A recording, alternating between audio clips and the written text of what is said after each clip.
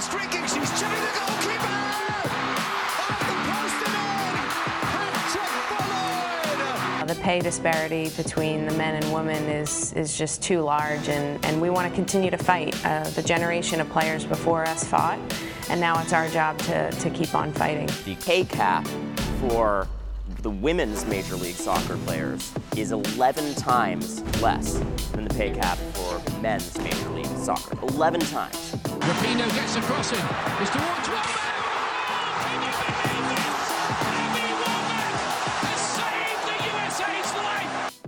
You are listening to Give and Go with Rotas Wadera, only on Girls Soccer Network. Hello and welcome. You are listening to episode 55 of Give and Go. I'm your host, Rotas Wadera, and thank you guys so much for making the choice to listen to us at Girls Soccer Network. Again, for all of the latest and greatest content for the world of women's soccer, be sure to go to www.girlsoccernetwork.com, as well as check us out on Instagram at Girls Soccer Network or on Twitter at Girls Soccer Net. All right, we've got a lot to get into. Today's interview is with Kansas City Currents' Alex Loera.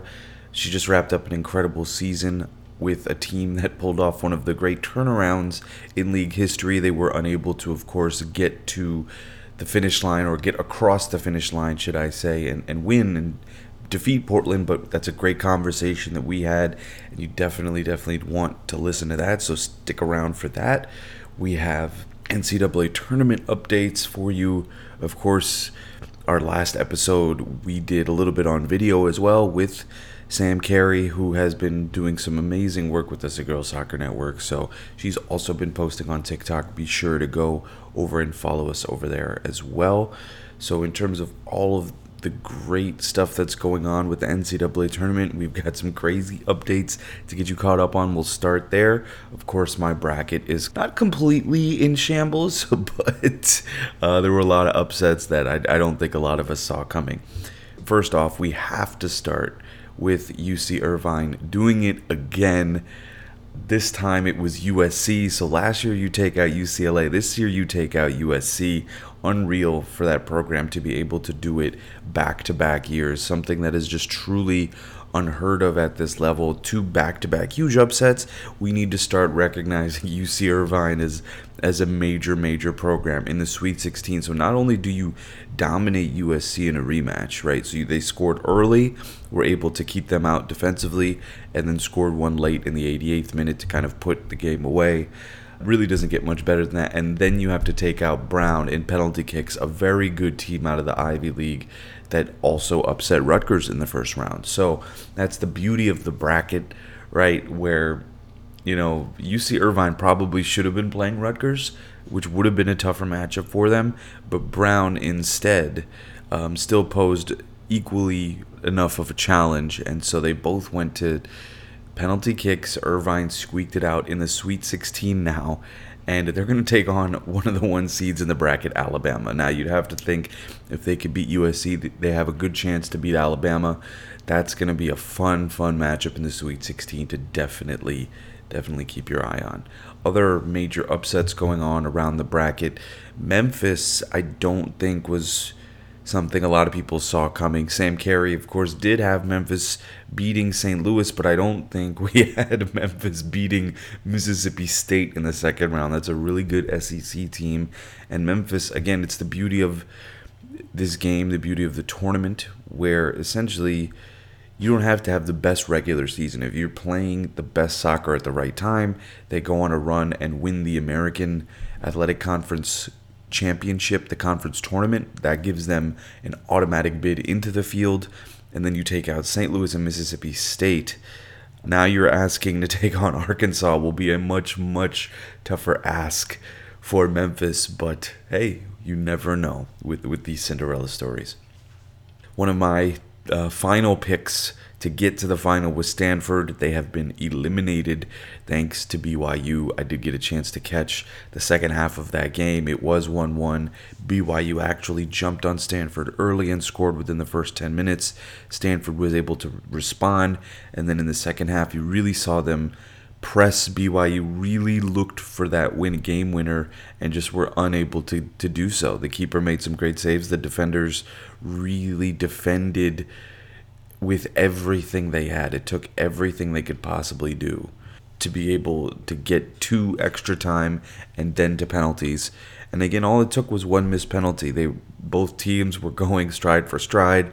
Stanford missed their fifth, and that just opened the door for BYU to steal it. And so just like that, heartbreak of the NCAA tournament, Stanford is out. That's a really good team who I had going far.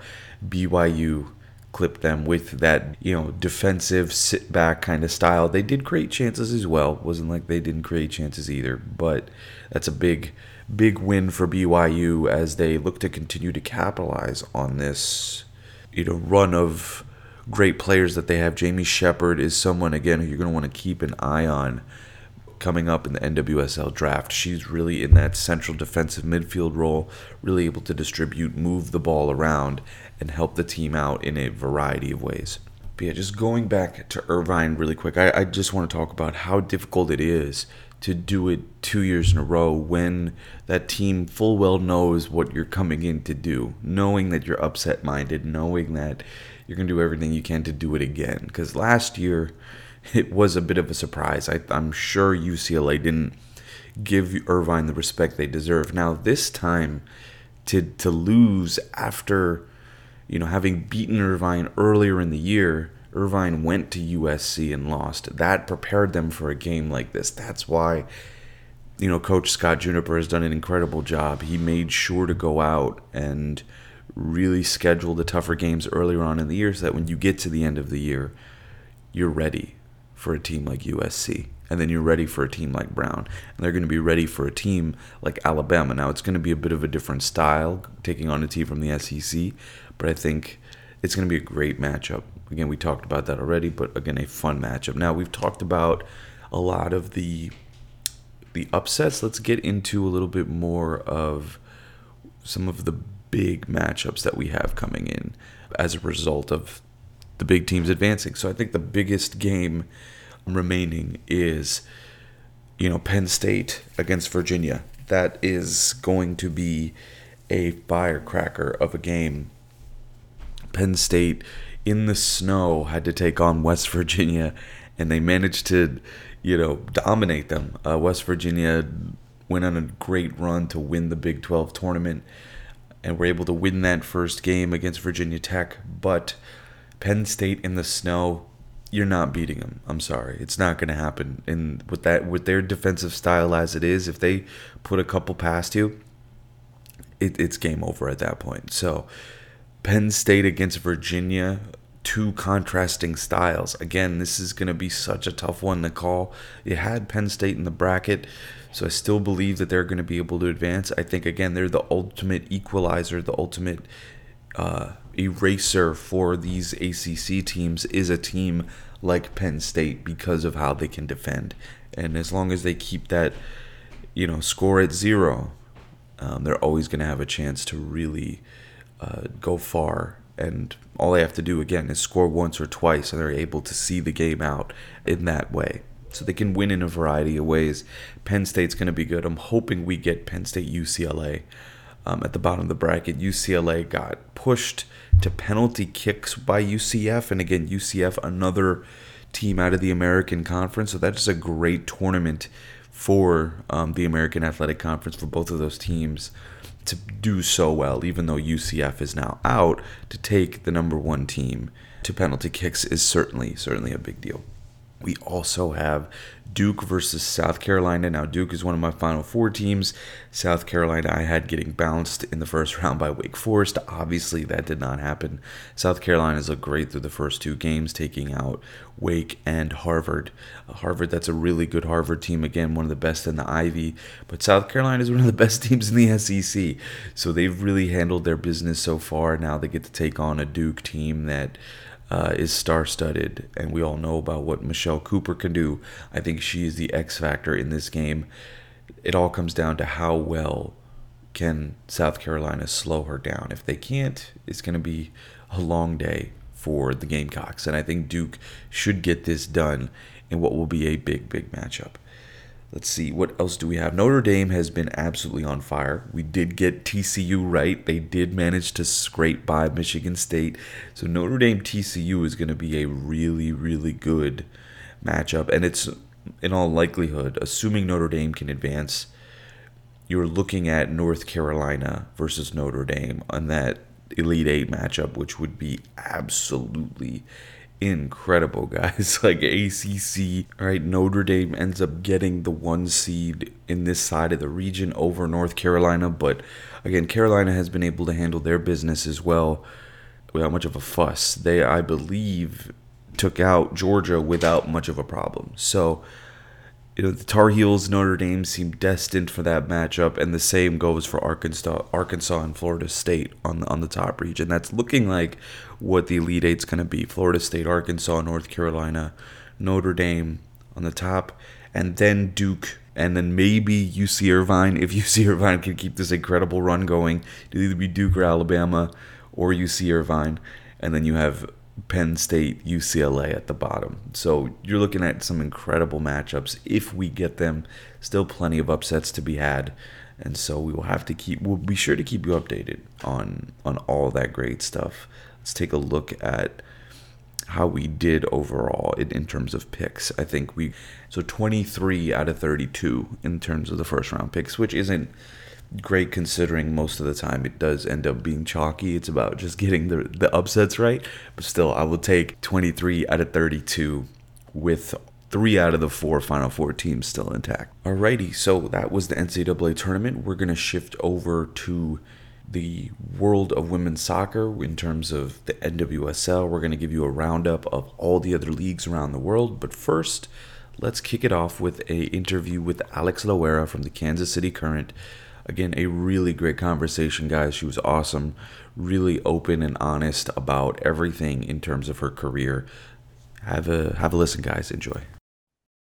I'm with Alex Loera of the Kansas City Current, a defender / midfielder who had an amazing year on a team that went on an incredible run. So, Alex, how are you doing after what was an incredible season, and what are you kind of doing to unwind in the off season?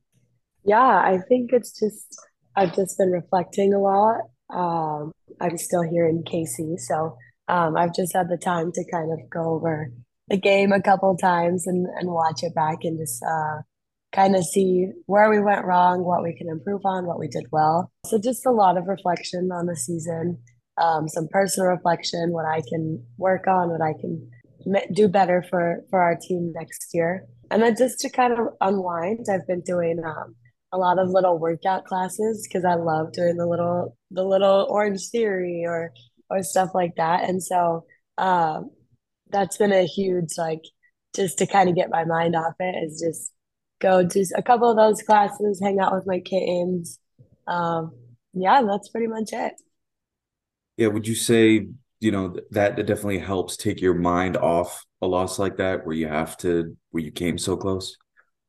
Yeah, I think it's good that we still look at the positive, and that's kind of what's helped me take my mind off that, is just how great of a season we did have.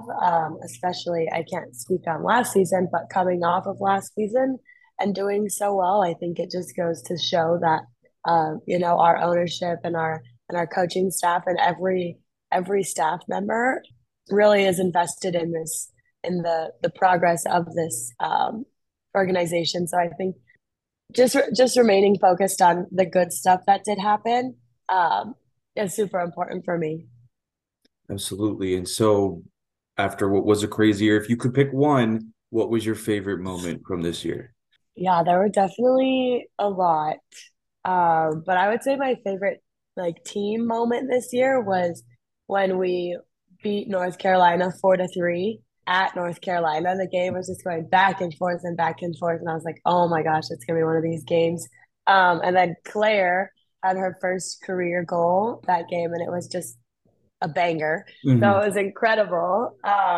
And just to kind of take that road win home and just keep coming back from being down showed a lot of our character and who we want to be as a team. So I think that was just kind of our ultimate point, when it was like, you know what, even if we go down, we're going to keep fighting, and that's going to be who we are. So I definitely think that was one of my favorites. For sure. And some of your teammates naturally came over from the Courage. So did that win have a little extra meaning for you guys too in that area? I mean, yes, I guess just because it's always fun when you play your old team and your old club and you win. But I think our girls had such a great experience at North Carolina that they were happy to see their friends again. Absolutely. And so for you, you've come from, I mean, you've had a great, career going back from your youth career all the way up till now. Where, in terms of your journey, your work ethic, your drive, your passion for the game, where does all of that come from? Yeah, I from a very young age, my parents instilled when you commit to something, you give it your all, you do it right the first time. And so I just think having that commitment from them and just kind of that reinforcement from them that, you know, if you want to do something, like you do it to the best of your ability, and you don't do it half. And so I think that was just kind of growing up and having that in the back of my head was definitely something that has like kept pushing me just to show up every day. Even if my glass isn't full, I still empty what I do have in my glass. So I think it's just kind of having that mindset that like whatever I'm gonna do it to the best of my ability. And so if that requires extra training or extra film work or anything, then that means I have to do it. So I definitely think my parents have kind of fostered that mindset from a very young age. That's amazing. And so, as you kind of are now at the pro level, what are some of your strengths that you feel you bring to the team, and what are weaknesses that you're looking to work on in your game?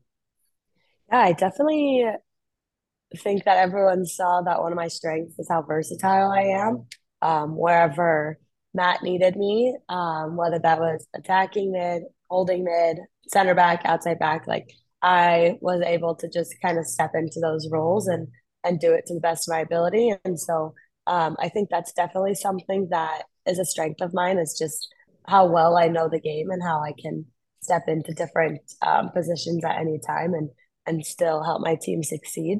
Um, and then obviously just the physical aspect of it, like in this league, the women are faster, stronger, and so it's just kind of um, working with my strength coach to get my first 5 steps faster or something. Just physical aspect of it would be definitely something to work on in the off season. Absolutely. So, you mentioned that because you were at Santa Clara in 2021, you joined the team in 2022. Mhm. When did you start to feel like this team had the opportunity to do something special? Was it something right from the beginning or something that you guys worked towards throughout the year? Yeah, I definitely think we worked towards it a lot this year. But for me, if I'm remembering this one moment where it was after our fifth loss in a row, and we just felt like we were not getting results, but we were playing well. And AD kind of stepped into our huddle, and everyone was like super super bummed, and AD stepped into our huddle. I think it was actually at Chicago, maybe. Um, she stepped into the huddle after the game and was just like, this is not good enough. She was like, everyone needs to feel this loss and know that it's not good enough. Like we're creating chances, we're not capitalizing.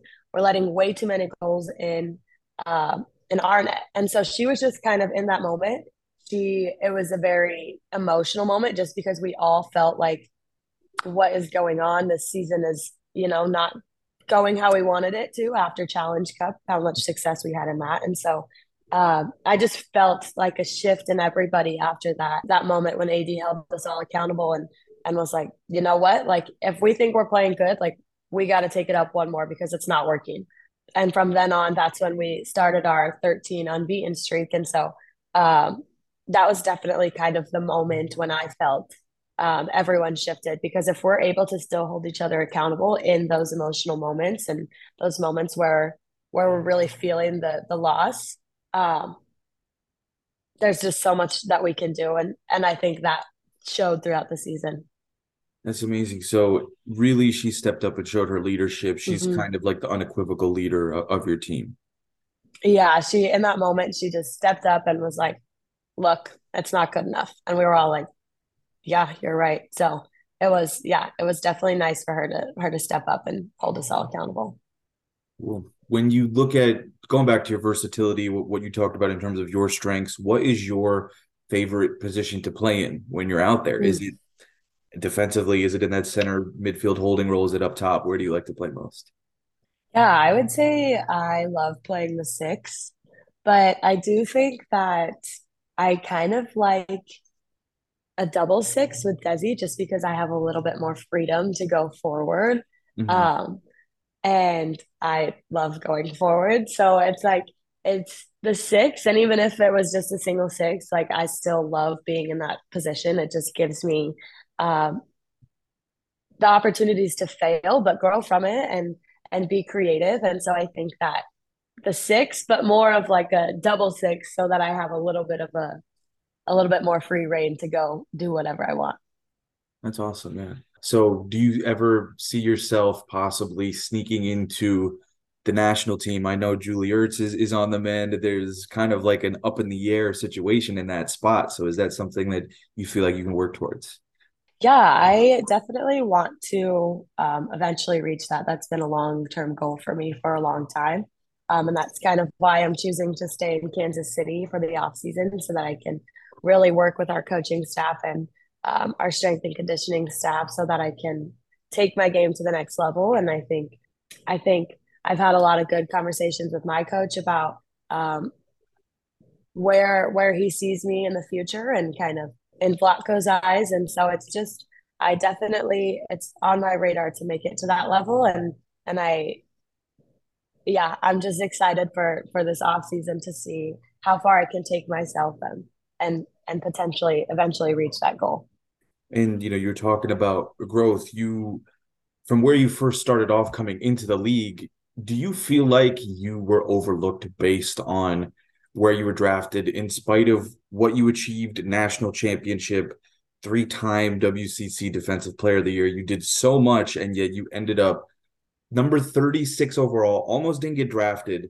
And when I look at the field, the only defender that has probably played as much or as more than you was Emily Fox, was the number one pick. Every other defender that was taken after that has not even seen the field in the last year and a half. So how does that feel for you? And do you feel like you were overlooked? Did you take that personally in terms of the Jordan meme? Yeah, I don't think I took it personally. I actually kind of maybe took it the other way.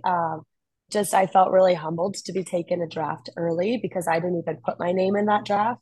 Mm. That was during COVID, so that's when everybody got put in. And my coach, Jerry Smith at Santa Clara, he was talking to the NWSL coaches and was like, don't draft her. Like, she's not coming. Oh. Which we had already previously discussed because he also would have liked to see me go higher. So he was like, don't draft her. Like, if you draft her, like, you're not getting a player right now. She's coming next year. And so I actually took it as a really humbling experience and felt really grateful to Kansas City to draft me knowing that I wasn't coming. Like they were invested in me that much that they wanted to keep my rights until I was able to come. And so I do think it's easy to kind of see that from the other side, like you were taken late, but I'm just one to kind of focus on the positive. And so just knowing that they wanted me enough to take me a draft early and know that I'm not coming was a very humbling experience for me. Absolutely. So you get to stay after that, right? You get to stay for that year, and you guys, of course, go on to win the national championship. What was that run like? And then to see your teammates now with the NWSL with you, what is that like? Yeah, it was actually insane because going into the tournament, we Santa Clara County was one of the strictest counties in the nation on COVID protocol. Mhm. So we couldn't even play preseason games. And there's teams that are already have 8 games under their belt going into conference. And so um, we had zero. And we ended up winning the conference. I think that's the year that we tied with BYU. But it was insane. We ended up going to the tournament with just 7 games and then ended up winning the entire thing. I think we knocked out like 2 SEC, 1 ACC, and it was just like it was nuts. And I can't even explain it to you And then in that championship game, I just felt it. I just felt like something in my gut was like, we're going to win this. And so to now see like Julie Doyle and Kelsey Turnbow, those were the two that were on my team at the time, in the NWSL and like doing so well. It's been uh, great to see them obviously thrive. And I think that's something so special about Santa Clara is that Broncos support Broncos always. Um, and so just seeing everybody, Danny Weatherhall, Sofia Huerta kind of thrive, it's fun to think that we all came from the same place and we're doing so well in the league now. Yeah, and one of the other people who we've also gotten the chance to work with at GSN is Leslie Osborne, who's also, of Mhm. course, a legendary Santa Clara alum. What's your relationship been like with her since winning the title? Did you have a relationship before then? How's that been? What's that been like? Yeah, I actually started nannying her babies No way. my sophomore year of college. And so I was with her and her family for 2.5 years before I came here actually. And I cannot say enough good things about that family. I love Leslie, um, like a motherly figure. Like she is just a great human being. And her husband, Ricky, he's fantastic. There's three girls. I'm sure you've probably seen them all over Instagram. Like they are wild and beautiful and just so crazy. And so Leslie actually flew out to the national championship to come support us and support me. And so then I actually saw her in DC. So yeah, and I talked to her quite often. Um, so she's been an outstanding mentor for me. If I could have my life play out the way that Leslie's has, like I would be so lucky and honored. And yeah, what she does for women's soccer and just her investments and stuff, she is like the ultimate mentor in my opinion. So I'm very, very lucky and blessed to know her and her family. That's amazing. Wow. I did not know it went that deep. That's really Yeah. great. That's really great. So keeping things on the West Coast side of things, you were originally from Colorado, right? Mhm. And did you come through the Colorado youth system in terms of soccer, or did you move? Yes. Okay. So I played for Colorado Storm. So what do you think it is about the youth soccer system that's allowed for you to develop? Because I'm noticing this like charge between yourself, Mallory Pugh, Sophia Smith, Lindsey Horan, this whole slew of stars coming out of Colorado. What do you think it is about that system that has allowed for you to develop in the way that you have? Yeah, I think that I can speak for Colorado Storm. I just think that the clubs in Colorado are so much like a family. Like they want to see every single person succeed. Um, and so for me, I played for Storm South, which was an hour away, hour and a half, depending on traffic from where I lived. So I would travel down there every day for practice. Um, and if our practice got canceled, there's a Storm North too, which is 5 minutes from my house. Um, and I knew some of the coaching staff at Storm North. One of them in particular was Jeff Carroll, and he was just so invested in my success, even though I played for the south side of our club. He was so invested in my success. Um, he would reach out and let me know when his practice times were because he coached younger boys, and so he would let me know when um, his U18 practice was or his U19 practice was, so that I can go train with these boys who at the time were faster, stronger. Their speed of play was a lot faster than mine. Um, and so just to have him and his team as an option for whatever I wasn't able to practice with my team, or even if I did practice with my team, he was like, "Hey, my practice is later. If you have enough gas and if you want to come, like you're more than welcome." And so there would be times where I would go straight from my practice to his practice because I just felt that I could learn so much from him and his teams that just the family culture and just everybody invested in the players, whether you're on their team or not, I think is definitely part of what um, makes the Colorado program so so good. And the teams that the clubs that Mal and Sophia Smith and Lindsay Horan, oh wait, Lindsay Horan I think maybe played for Rush, but Real Colorado is where Mal Pugh and Sophia Smith came out of, and my little sister actually played for Real Colorado. So I got to see a little bit of um their networking and how they worked, and I honestly could say the same thing about them. Like they were so kind to me because we all knew who each other were. Um, they were so kind to me. They offered me to come out to practice with their team, even though um, I was not even in the same club. So it's just everybody, no matter what club you are, no matter what age, they are so supportive, so invested. Um, and so I definitely think that's something that has made Colorado um, top tier for their youth programs. That's awesome. So it's like one big Yeah. family. It stays all one Yes. family. That's cool. That's great. All right. So last question for you, Alex. What is your advice to all the young girls out there trying to make it to the next level, whether it's high school, college, or pro? Yeah, I would say two things. Like, just the first one is no dream is too big. I think if you put your faith in God and you know that He's got you and you put in the work, that ultimately you can get whatever done that you want to get done. You just have to be ready for the sacrifices and the commitment and the discipline that it takes. And then the second thing I would say is just put yourself in a position to fail now so that you can grow later on. And I really, really stand by this because when I would train with these boys teams, I probably lost the ball every single time I touched it. But over time, I saw myself being able to keep up with their speed of play because I put myself in that position to fail early so I can get better later. Um, and so just surrounding yourself with people who are better than you, um, at the time it sucks and it's very frustrating, Yeah. but you see yourself starting to grow and you go back to your team and you see yourself growing. So yeah, I would say those two things. Again, that was Alex Loera of the Kansas City Current. Again, a great conversation. Her overall work ethic, just how she has continued to grind.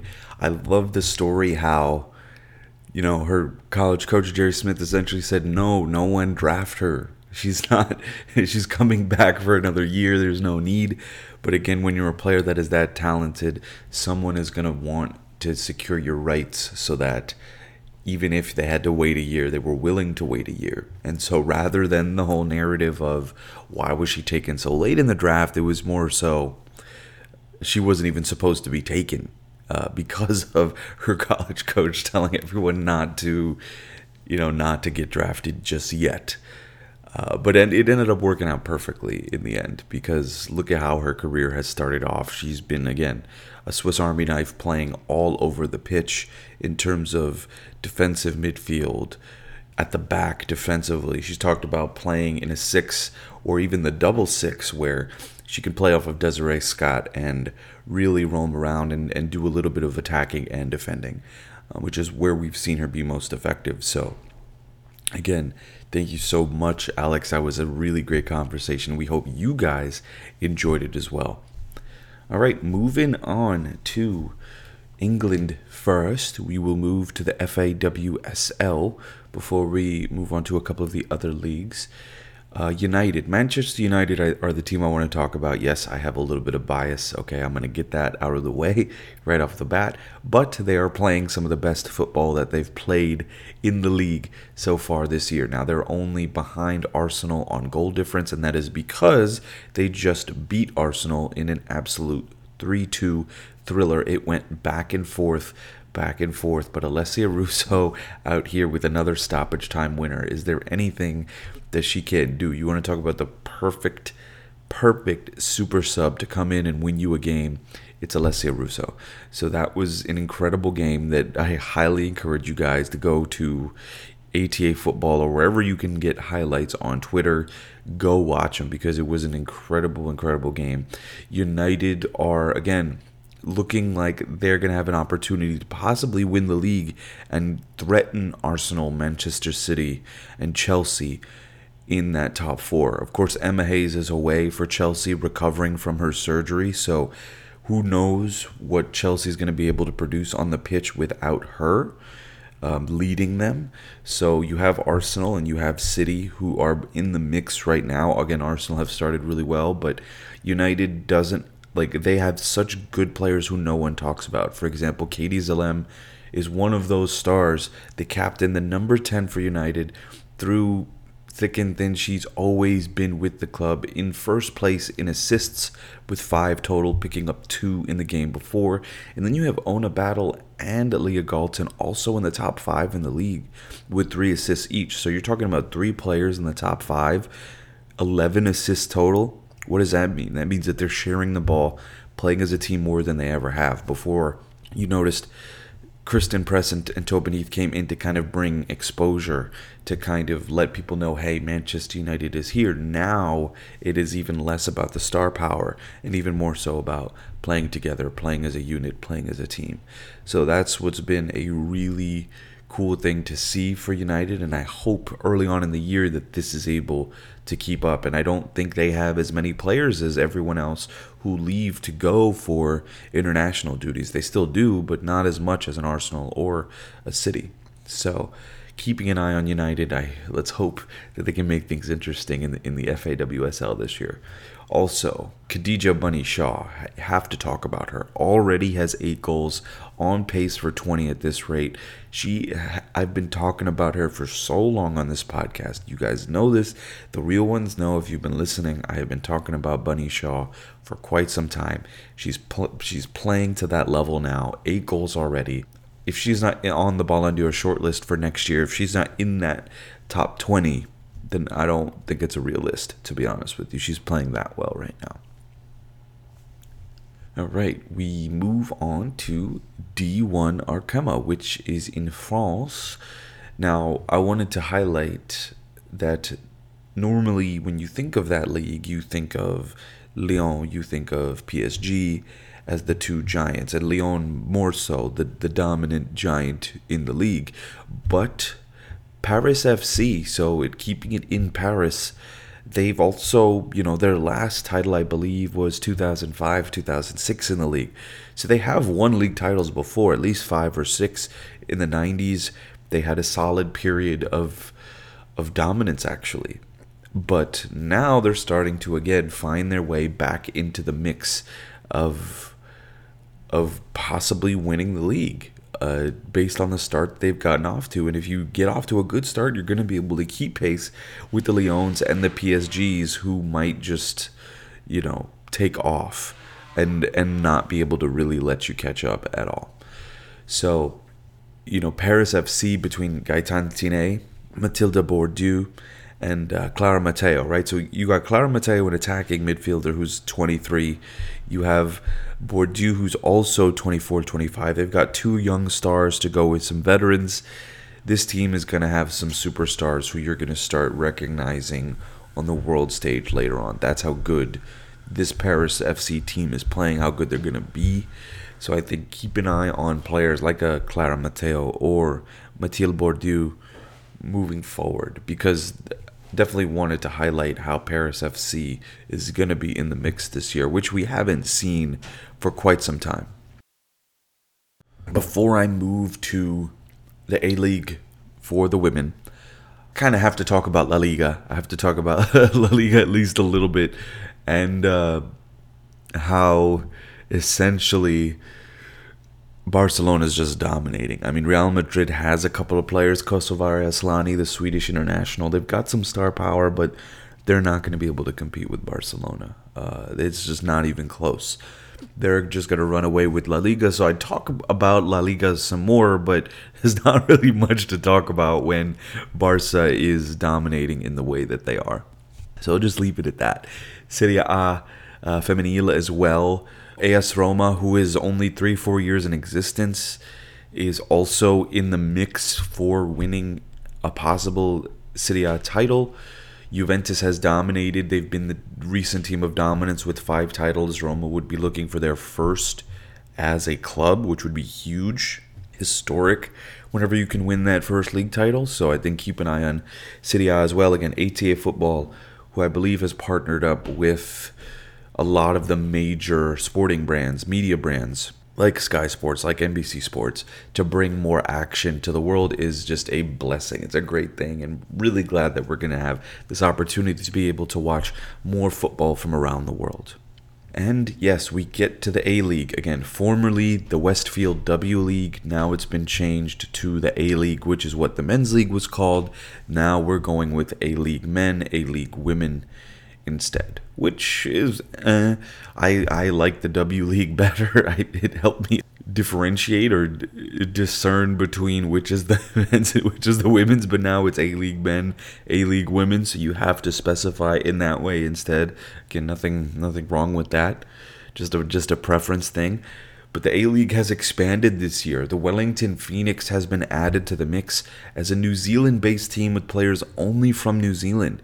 So it's a very unique addition to the league because it always has just been Australian teams. So to have this addition is huge to bring New Zealand-based, to help to help rise and elevate New Zealand football, the national team, as well as their players. This is a huge move for them. Think of it as kind of like, you know how we have in the NBA, Canadian teams playing in the NBA, right? Like the Toronto Raptors.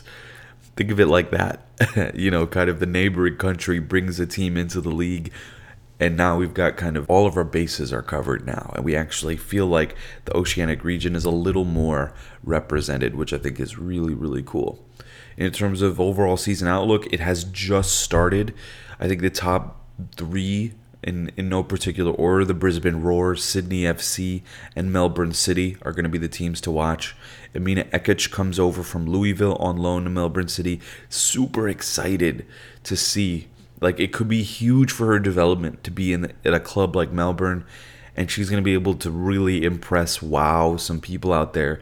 Guaranteed she's scoring at least one banger in the A-League. Guaranteed this season you could book that. So keep an eye on her. And then best player in the league is probably going to be Princess Ibini for Sydney FC. Really has continued to grow and get better, and a Matilda's player, going to be a Matilda's star, probably is a Matilda's star already, someone who we're going to see feature at the World Cup next summer. So again, keep an eye on Princess Ibini. It's a little surprising that she hasn't left and gone to a bigger club yet, but she will be soon. Trust me, she will be gone soon. So again, that's the A-League women's side of things. Keep an eye as this season goes on, but it's cool to always watch the Americans get an opportunity as well and see them, really shine in a new place on the entire opposite side of the world. I think that makes it even cooler. All right, that is all that we have for you today on episode 55 of Give and Go. Again, I'm your host, Rotas Wadera, and thank you so much for taking the choice to listen to us at Girls Soccer Network. Again, go to www.girlssoccernetwork.com for all the latest and greatest news, analysis, and insights, as well as check us out on Twitter at Girls Soccer Net, on Instagram at Girls Soccer Network, and on TikTok as well. Again, just search Girls Soccer Network. We will come up. Again, thank you guys so much for tuning in. Give us a like, share, give us feedback, what kind of content. Reach out to us at Girls Soccer Network. Please let us know. Let us know what is going on and what you think we should be talking about as well. What other content can we give to you?